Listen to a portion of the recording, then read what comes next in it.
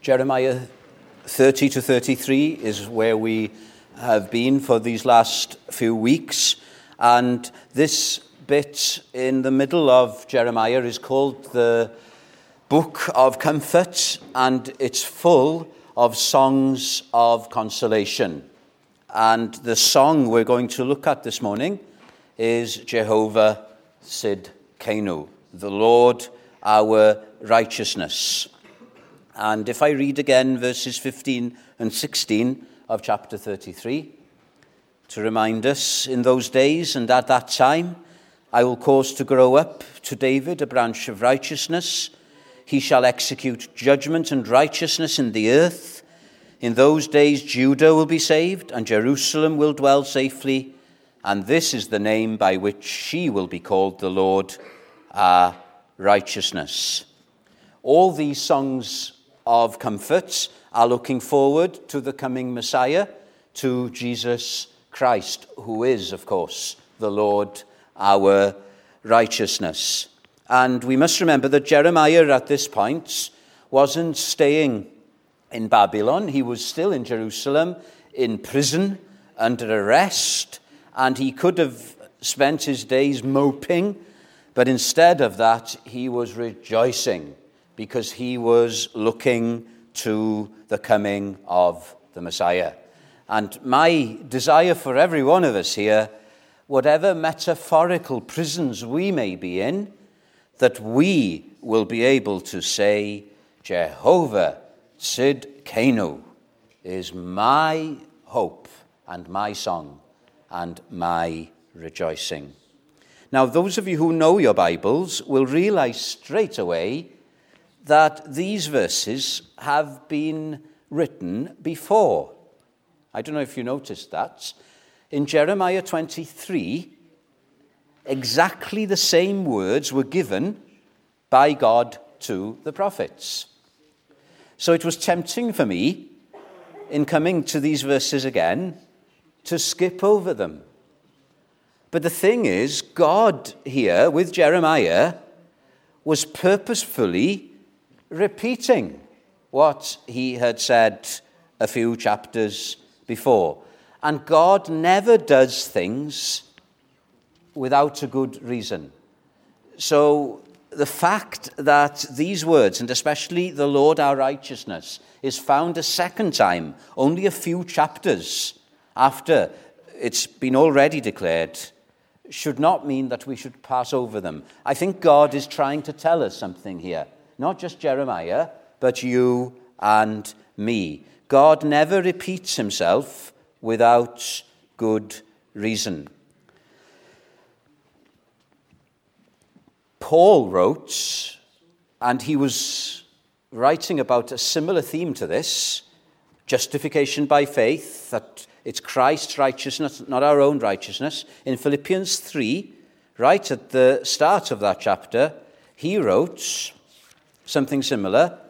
For me to write the same things to you is not tedious, but for you it's safe. Listen, it's not tedious for me to preach on the Lord our righteousness again.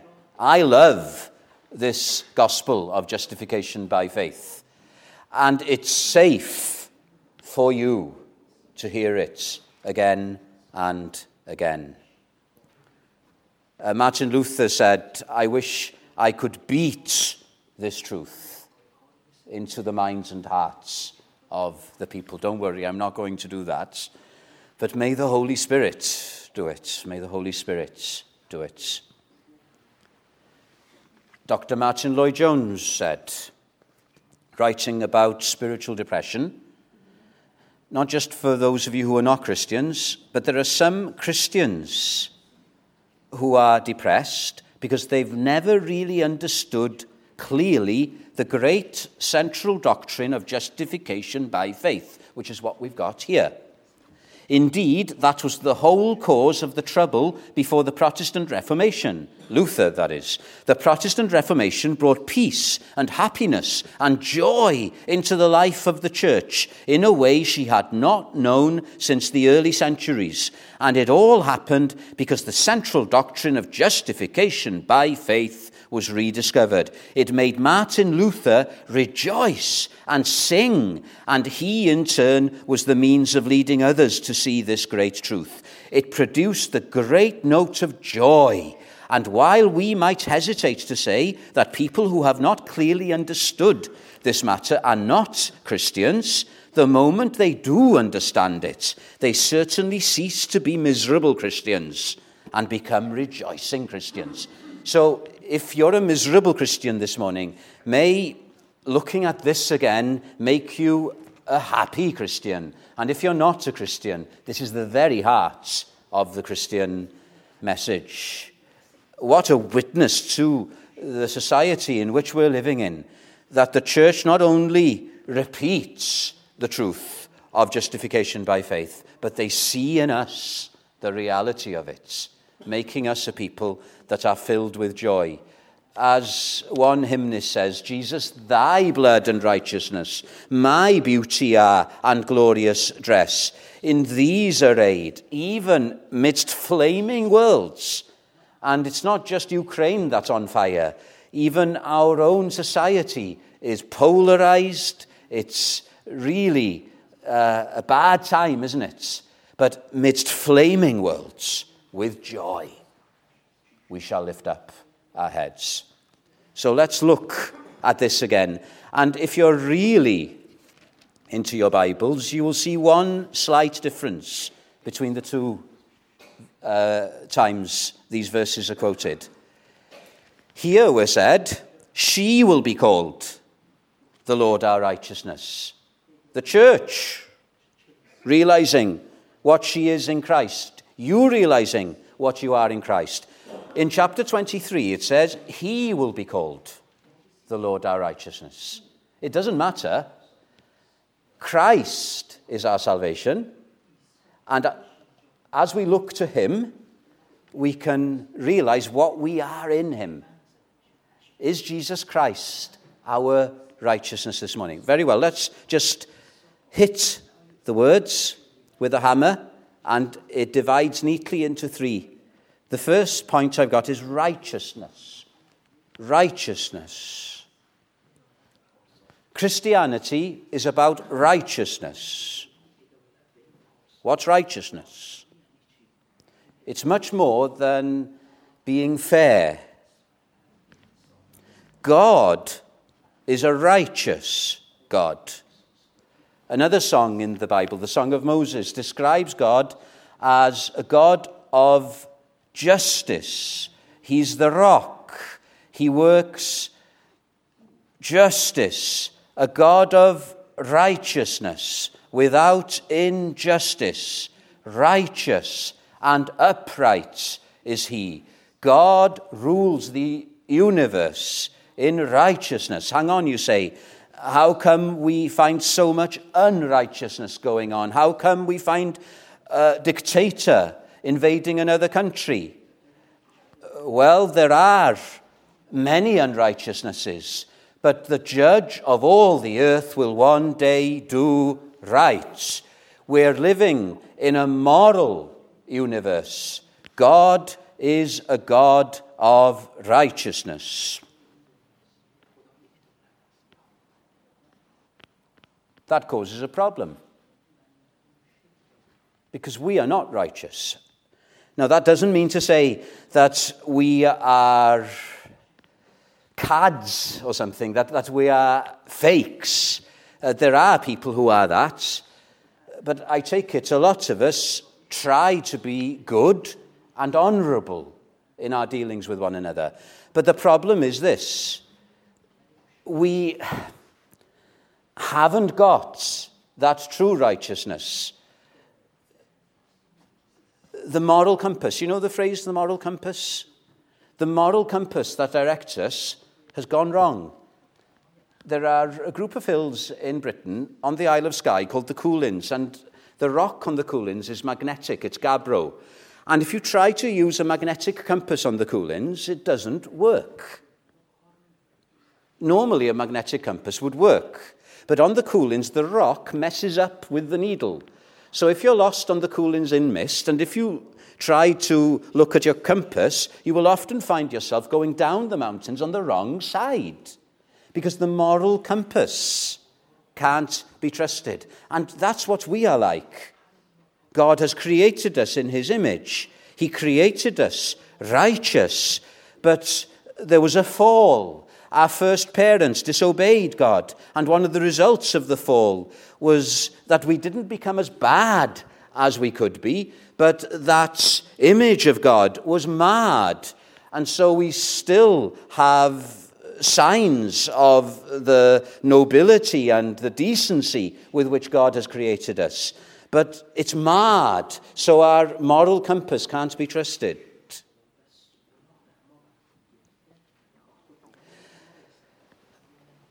And there is something else here. There's a play on words. The king in Jeremiah's day, when he was given these words, was Zedekiah. And Zedekiah's name means righteous you are, O Lord, or righteousness of the Lord. And the thing is, Zedekiah was the complete opposite of that. Zedekiah was a wicked man. And so what Jeremiah is trying to say here is, when it comes to our own righteousness, it's the opposite of what it should be. Not that it means we're as bad as Zedekiah was, but it means this: when we desire to do good, evil is present with us. Or in the words of Isaiah, it's not just the sins that we commit that causes us to come under the judgment of God. It's the fact that our righteousness is not perfect. Our righteousnesses are soiled, are as filthy rags. And early on in Jeremiah, when we were in chapter 5, Jeremiah was given a task to find one righteous man. Do you remember looking at that chapter? Jeremiah looked far and wide for just one perfect, righteous man. He looked amongst the religious leaders, and he couldn't find any. He found a lot of hypocrisy there. So he thought, I'll try the common people. And so he went around the streets of Jerusalem trying to look just for a down-to-earth person that was going to be righteous. And at least they were not hypocrites, but they were still unrighteous, not perfect. And Jeremiah had to reach the point where I want every one of us to reach this morning, and where Paul reached in his letter to the Romans. There is none righteous, no, not one. The people who read Paul's letter to the Romans, they thought that they were a cut above the rest. And Paul has to say, are we better than they? Not at all. God forbid. We're all in the same position when it comes to perfect righteousness. There is none righteous, no, not one. There is not one righteous man, woman, or child that is born of Adam in the normal sense. Wesley put it in another hymn. Have you seen yourself in this light? We often compare ourselves to other people that are worse than us, and we kind of pat ourselves and say, you're not that bad. You're all right. But this is not the point. The point is, do we compare ourselves to God? Do we compare ourselves to God? I tried putting some blinds up a while ago, and it looked straight. It looked straight in my own estimation. But when I put a spirit level next to them, it wasn't straight. It wasn't straight. And there is no one that is 100% straight. No one. This is what Wesley said. You don't compare yourself to another person. You compare yourself to God. Just and holy is thy name. I am all unrighteousness. False, foul, dirty, and full of sin I am. Thou art full of truth and grace. No wonder Paul ends his description of the human race. There is none righteous, no, not one. Whether you're talking about religious people, whether you're talking about normal people, Paul comes to this conclusion. He says, We know that whatsoever things the law says, the law of God, it says to those who are under the law, that every mouth may be stopped and all the world may become guilty before God. He has to put his hand over his mouth, as it were, and says to himself, who am I to think that I'm somebody? Who am I to think that I am righteous before God? Have you put your hand over your mouth? Have you been silenced? The problem with us is that we haven't been silenced. Once a person has been humbled and realizes that he is not righteous, that if there's to be any hope, he's got to have a righteousness from outside of himself, then there is hope, isn't there? So that's the first word, righteousness. That's what God is looking for, and that's what we can't produce. We can't produce it.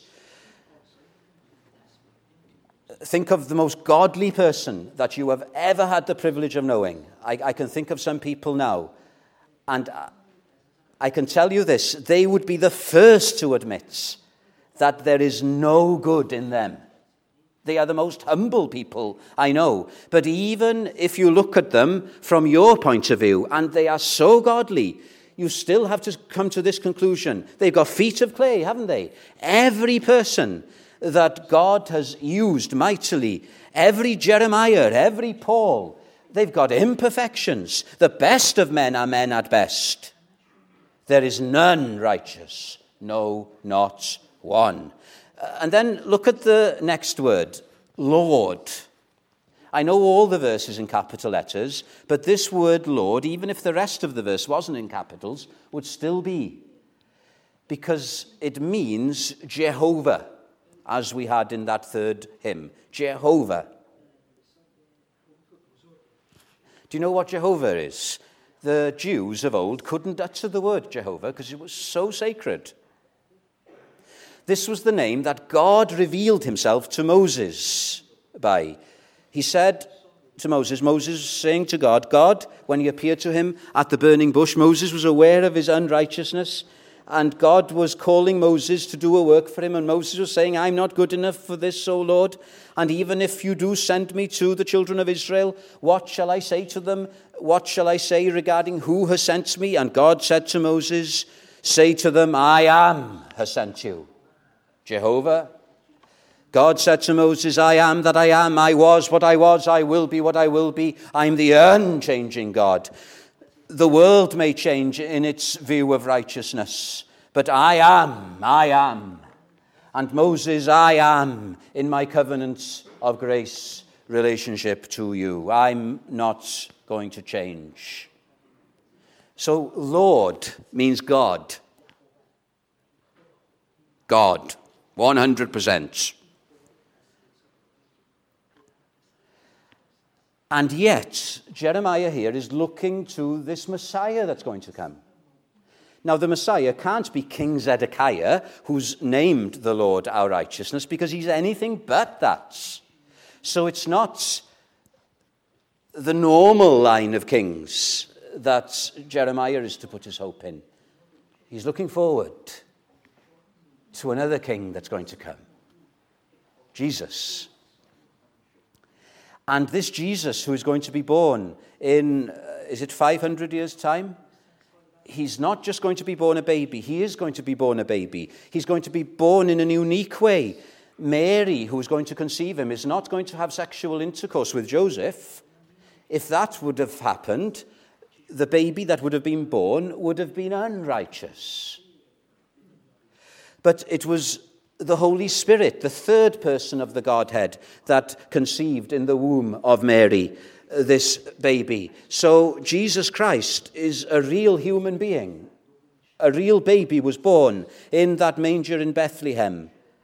A man there is, a real man, but at the same time, he is God, he's Jehovah. Now, I'm not explaining this to you, I can't. I'm just declaring it. The only righteous person to have been born in this world was born of the Virgin Mary. It was a miraculous birth. It was the Holy Spirit that conceived, so that the baby that was born was 100% human, 100% divine. One person, two natures. There's your hope, my friend.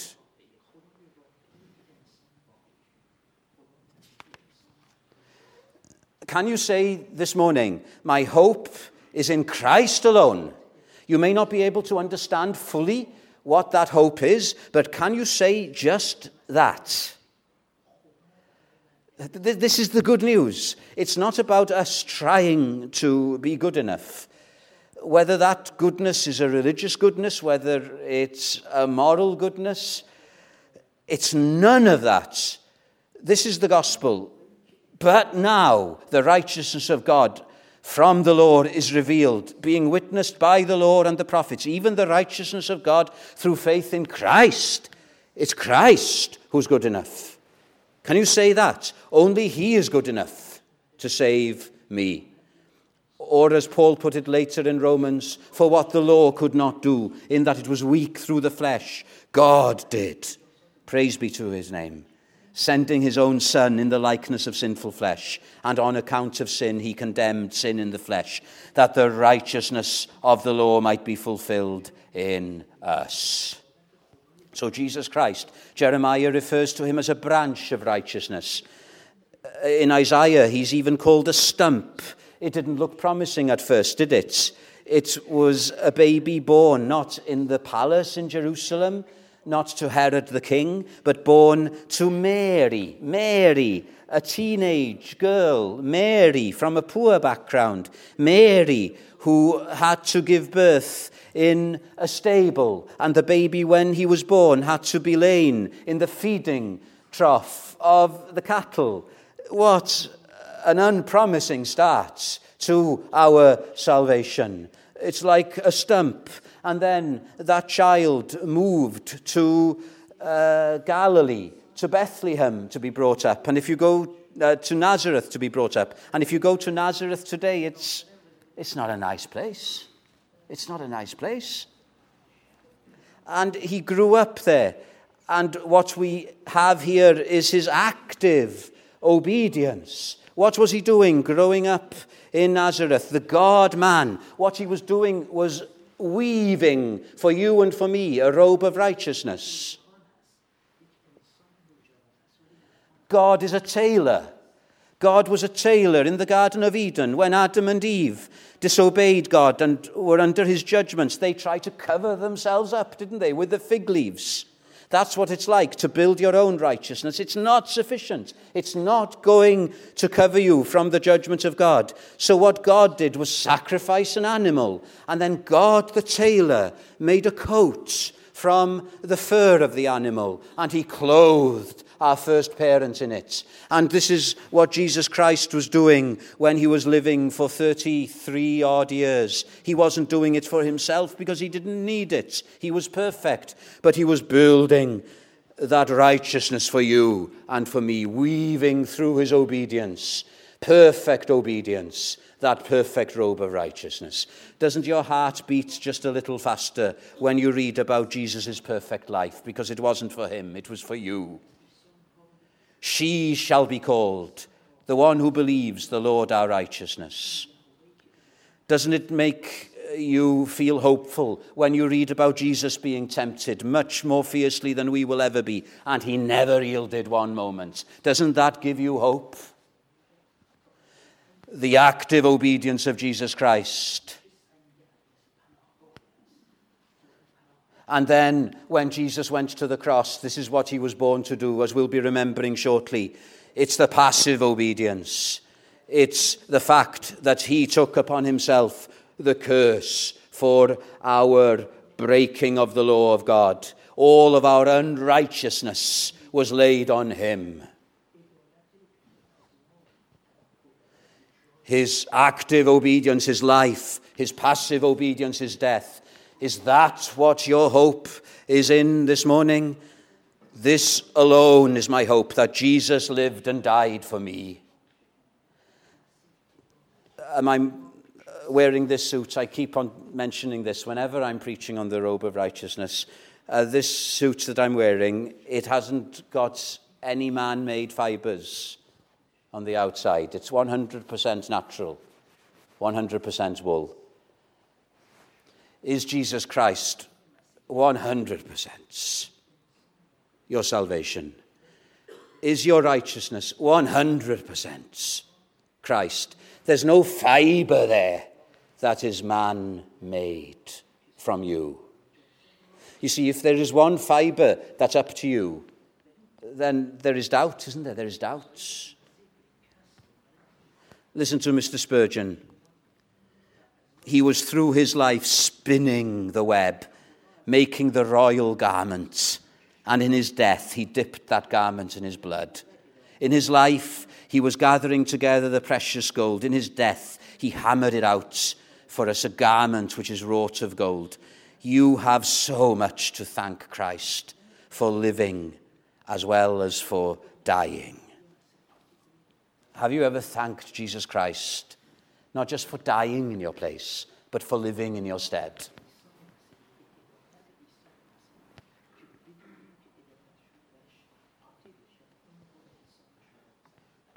And then one little word to finish. Our. The Lord Jesus, our righteousness. How does this righteousness become mine?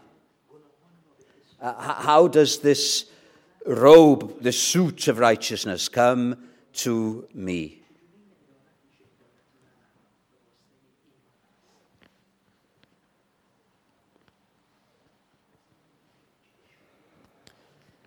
By imputation. Dear me, you say, that's a big word. What does it mean? It's a legal term. When a person commits a crime, the punishment is imputed to him. So if you break the speed limits and you're caught by a camera, you have penalty points on your driving license. I'm not looking at anybody, and I'm not looking at myself either. You have penalty points. That's imputed to you. It's a legal term. You may not like it, but that's not what the law is. Your legal standing is you are under the penalty of the law. Imputation, right? And people have gone to prison for trying to transfer their penalty points on their driver's license to another's driver's license. There was the case, I think, of an MP a few years ago. But this is the good news. This is the gospel. This is how the righteousness of Jesus comes to us. God first has to deal with our sin because we're under the penalty of the law. And in God's universe, there is a transfer of penalty points. Isn't that wonderful? Our points are transferred to Jesus Christ. He's innocent, but on the cross, he took our sins and our sorrows and made them his very own. He paid the debts.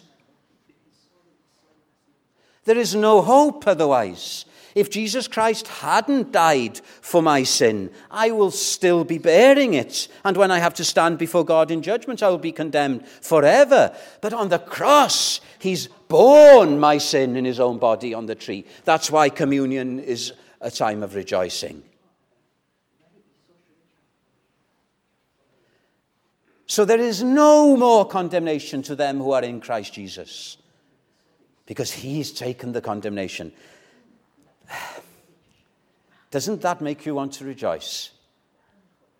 If your sins are still on your shoulders, you have every right to be lacking in hope.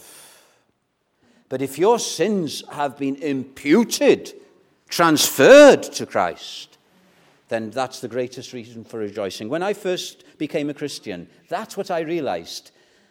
And I was a happy soul for many months. I was happy.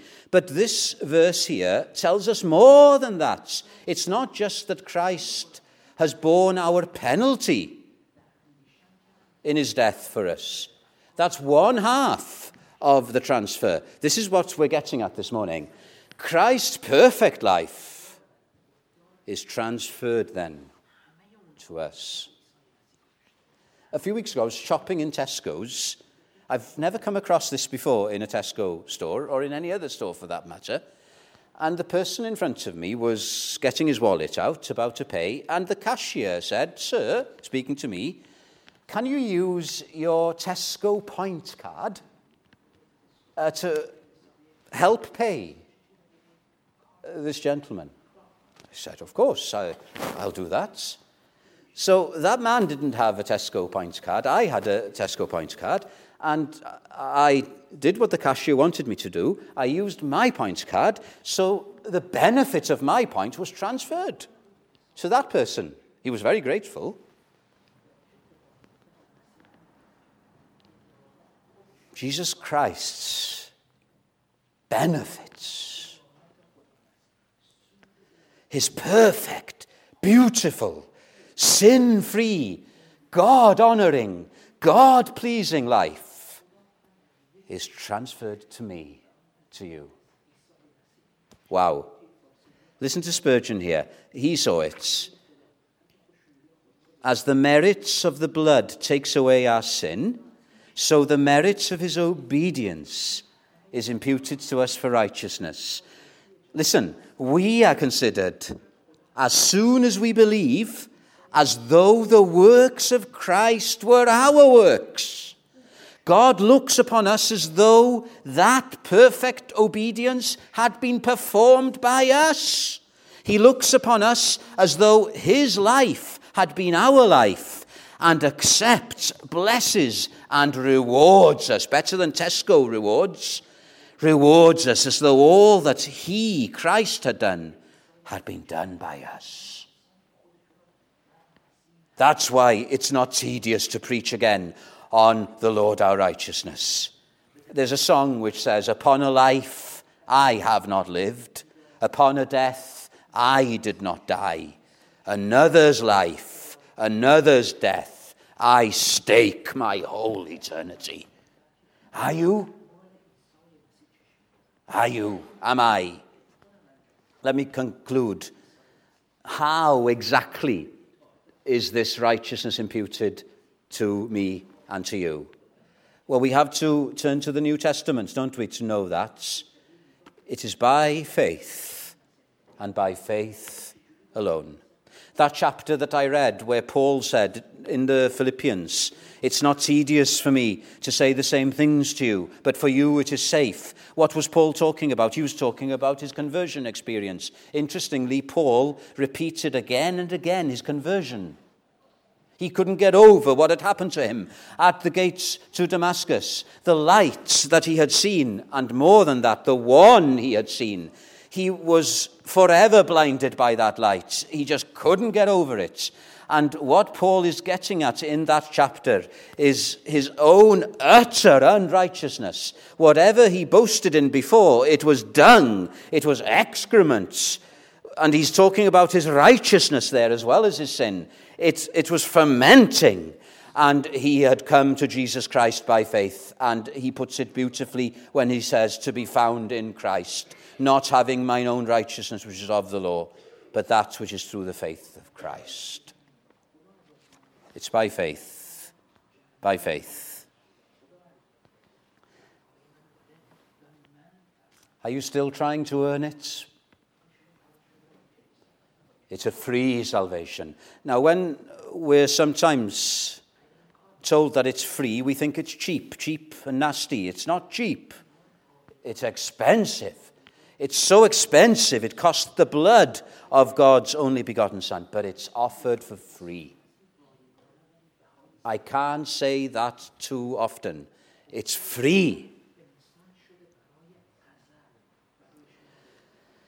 That's what Luther discovered. Luther, as I read in the quotes by Lloyd Jones, rediscovered this wonderful truth that had been hidden by centuries of religious tradition. And Luther gradually, it wasn't sudden, gradually rediscovered it. Gradually he came to the light. Paul came to the light suddenly. Luther had it gradually dawning upon him. And Luther, I think, was preaching on Romans, the verse which says that he's not ashamed, Paul, of the gospel of Christ, because it is the power of God unto salvation, for therein is revealed the righteousness of God. And Luther couldn't understand how the righteousness of God could be good news, because for Luther, the righteousness of God was the attributes of a God that was just and righteous. And poor Luther felt condemned by that. And then Luther's eyes was open to see that the righteousness of God in Romans was the gift of righteousness appropriated by faith. And Luther said, when I saw that, that verse became to me the gate to paradise. The gate to paradise. And then a few centuries after that, there was a man called Wesley. We've been singing the hymns of his brother Charles Wesley. This isn't Charles, this is John Wesley. And John Wesley thought himself a Christian because he was doing so many religious activities. And he was so religious, he, in the 18th century, sailed across the Atlantic and went to Georgia to try and convert the Indians there. And he was doing that in order to build up his own righteousness. And on the voyage back in the storm in the middle of the Atlantic Ocean, Wesley realized that his righteousness wasn't enough, and he was scared because he was going to die, and he wasn't ready to die. But on that boat there was a Moravian missionary called Peter Böhler, and Peter Böhler explained to Wesley what I've been trying to explain this morning. And Wesley said, oh, I don't know if I have faith. I don't know if I have faith. And Wesley wanted to give up preaching, but Böhler said to him, don't give up preaching. Preach faith until you have faith, and then you will preach faith because you've got faith. That's good, isn't it? And a few weeks afterwards, Wesley went into a meeting in Aldersgate Street in London, and somebody was reading from Luther's commentary on Paul's letter to the Romans. You see the link? And as this person was reading, this is what Wesley said. Let me get the words right. He puts it like this. As he was reading from Luther, describing the change which God works in the hearts through faith in Christ, I felt my heart strangely warmed. I felt I did trust in Christ alone for salvation, and an assurance was given me that he'd taken away my sins, even mine, and saved me. Saved me. And Wesley couldn't keep quiet after that. This proper man even stopped becoming proper, and he just went preaching, even in the open air. He had a song. Luther had a song. Paul had a song. Jeremiah had a song. The Lord our righteousness. A century after Wesley, Robert Murray McCheyne up in Scotland. He died before he got to 30. But it didn't matter because he had a song of hope. Jehovah Sidkenu, the Lord my righteousness. Is this your song? Have you seen it? Where are we basing our hopes?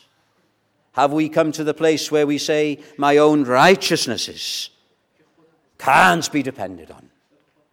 I'm coming naked spiritually to Jesus Christ, and my only hope is that he lived and died for me. May no one go out of this place still saying, Jehovah Sidkenu is nothing to me. May you say, Jehovah Sidkenu, my Saviour, must be, and then Jehovah Sidkenu is all things to me. And when you come to die, as Joan, she wasn't that old, Joan, when she died, but she was able to say, Jehovah Sidkenu, my death song shall be, for his name's sake. Let us now sing, before we come to communion, Jesu, lover of my soul, let me to thy bosom fly, while the nearer waters roll, while the tempest still is nigh. Hide me, O my Saviour, hide till the storms of life be past, and then into the haven guide that talks of death. O receive my soul at last. It's number 514 if you're listening.